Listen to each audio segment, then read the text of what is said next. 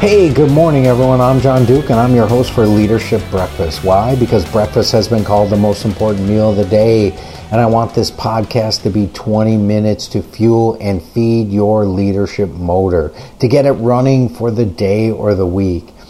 And today I want to discuss a leadership philosophy and operational approach called Extreme Ownership.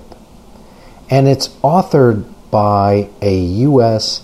Navy SEAL, I should say retired U.S. Navy SEAL that you've heard me reference maybe once or twice on previous podcasts, Jocko Willink, Willink.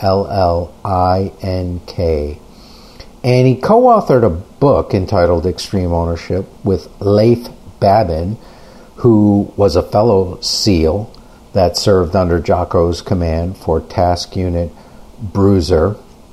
And as I said, it comes from the book entitled Extreme Ownership. And let me tell you more about Jocko Willink. He's a retired U.S. Navy SEAL officer, which I mentioned, and he co-authored the New York Times best-selling book, Extreme Ownership, How Navy SEALs Lead and Win. He also authored another book with Leif called Dichotomy of Leadership. He is the host of top-rated Jocko podcast. If you haven't listened to that, you should look for that. It's excellent. And he's co-founder of Echelon Front, a leadership consulting company that he started, where he serves as the chief executive officer. He's also a leadership instructor for Echelon Front. He's a speaker and strategic advisor. Jocko spent 20 years in the SEAL teams, starting as an enlisted SEAL and rising through the ranks to become a SEAL officer. He was commander of SEAL Team 3's Task Unit Bruiser during the Battle of Ramadi. Task Unit Bruiser became the most highly decorated special ops unit of the Iraq War. Jocko returned from Iraq to serve as officer in charge of training for all West Coast SEAL teams. There, he spearheaded the development of leadership training and personally instructed and mentored the next generation of SEAL leaders who have continued to perform with great success on the battlefield. Upon returning from the Navy, Jocko co-founded Echelon Front, a premier leadership consulting company where he teaches the leadership principles he learned on the battlefield to help others lead and win. And that's a great point to emphasize the fact that the military has been stressing, I would say maybe in the last 10 years. I mean, it's always been, even back to World War II, they were writing field manuals in real time during battle on the importance of leadership. And leadership has been described as the most critical aspect to winning on the battlefield and achieving the team's mission. So, let me go back to a little bit of how I learned about extreme ownership, right? My wife got me the book back around the beginning of 2017, and it came at a time when I was transitioning into an expanded role. I was going to be National Sales Director of North America Consumer Professional, and at that time, professional selling, it actually was going to include Canada, and my span of strategic and tactical responsibility was more than doubling in terms of scope and control. And as I started to read Jocko's book, Extreme Ownership, there was a line about being a leader that I will never forget because it was quite timely for change that I was going through. And that line is, I had nothing to prove, yet everything to prove. And it was the perfect response or perspective that I needed to hear in response to some of the emotions I was experiencing as an existing leader with 25 years of experience under my belt. And so you have a set of accomplishments, a track record, a group of people who know what you're about and what you've demonstrated as a leader. But now you're going into essentially starting from a zero base with 3 new groups of people all being brought together under one team, one selling organization, and they all come to the team with their own set of existing attitudes, behaviors, their own track record, their own perceptions. Essentially, they all have a subculture and that they bring with them entering this newly formulated organization, this one team. And they may also be dealing with some significant change that has shifted them under your leadership. And that can sometimes be a challenge and be something that they're wrestling with emotionally that may put up a barrier or a limitation to their acceptance. So certainly a challenge for any leader, but more importantly, it reflects another great quote by Jocko Willink, and that sums up the extreme ownership mindset. And that quote is, "It's all on you as the leader, but not about you. It doesn't matter what I walk in with in terms of taking over the care and strategic and tactical execution. All that matters is what I do right from this point on as a leader once I'm given that position and responsibility. I still have my past track record, my accomplishments, and my past relationships, but this is a new leadership responsibility and a new team. And if I've accepted the responsibility of the leadership position, then essentially I have everything to prove." And I think anyone who's a competitor and has the confidence to bet on themselves can relate to taking on that challenge. Yes, you have a track record and you have a set of accomplishments, but really you want to rise up to the new challenge, in front of you. And it starts from a zero base. It starts completely over as a leader with the trust that you have to build and that confidence and the expertise you have to demonstrate to this new team.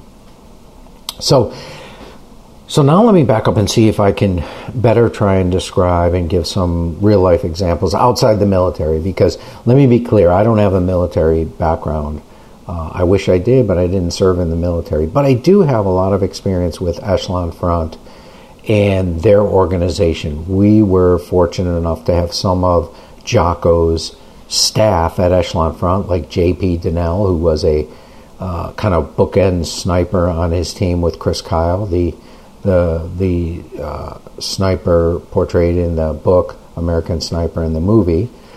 I attended one of Echelon Front's Muster, which is a 2-day premier leadership conference. We've had other people from Echelon Front speak to our sales team, whether it be at a national meeting. JP spoke at a national meeting. Dave Burke spoke to our management team during COVID for a virtual session as part of re-energizing and recommitting the team during a time when everyone was facing challenges to how we do our work, going down a path that we had never been exposed to before as leaders in 2020 with the quarantine and the pandemic.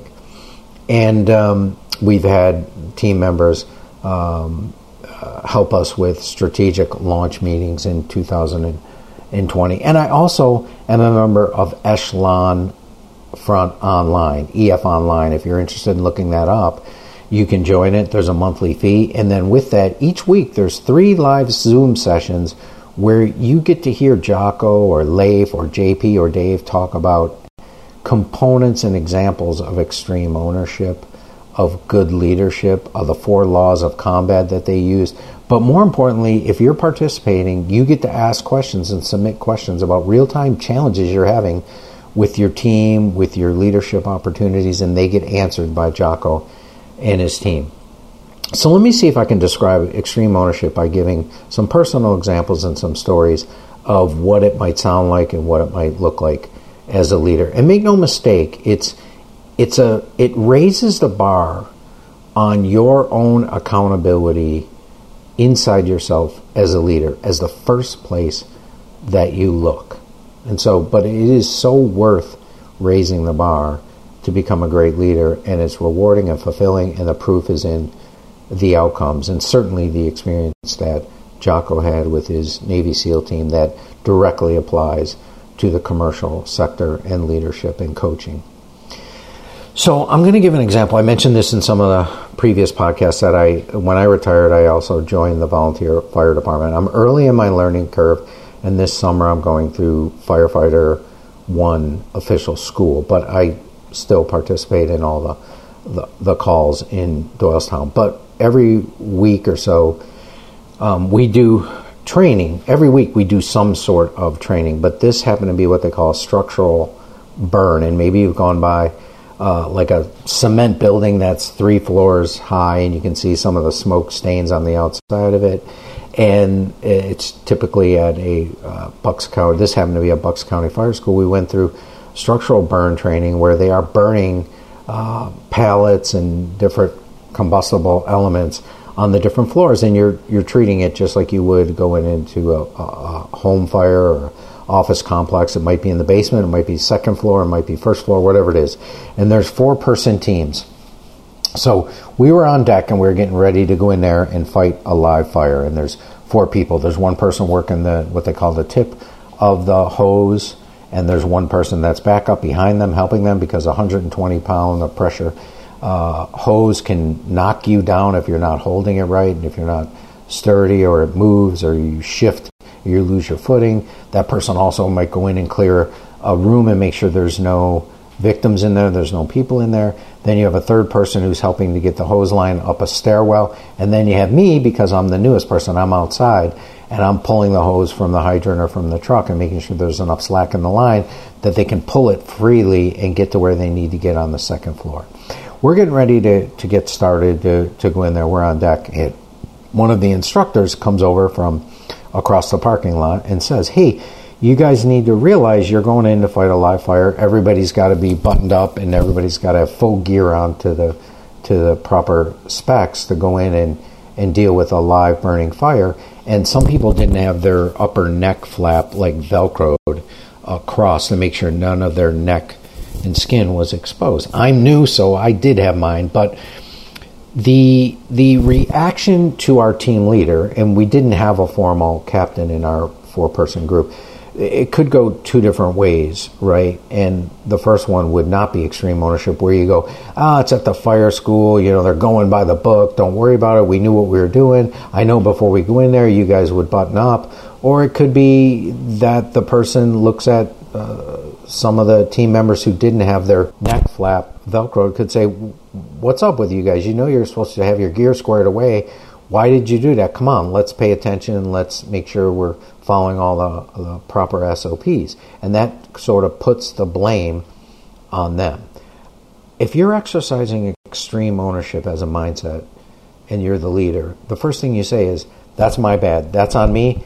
I should have had you guys prepared. I should have told you everybody's got to have their gear squared away. We're going in to fight a live fire. There's no difference between this training and what we would face in a real life situation in someone's house. We got to be ready. We got to have our gear squared away. My fault. When we were in the truck and we were preparing and we were getting ready in the prep time and the workup, I didn't make it clear. I should have done a better job. If somebody didn't have their neck flap Velcro, that's on me. I got to point that out. I got to know what's going on. My bad.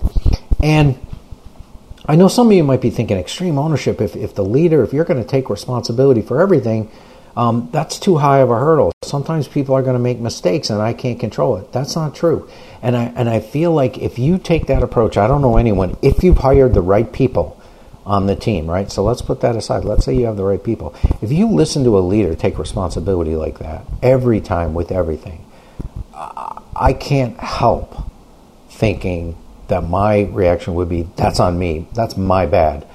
I didn't hear you. I wasn't ready. I didn't do a gear check. Whatever, I should have been checking everything. That's on me, boss. It is going to cascade down.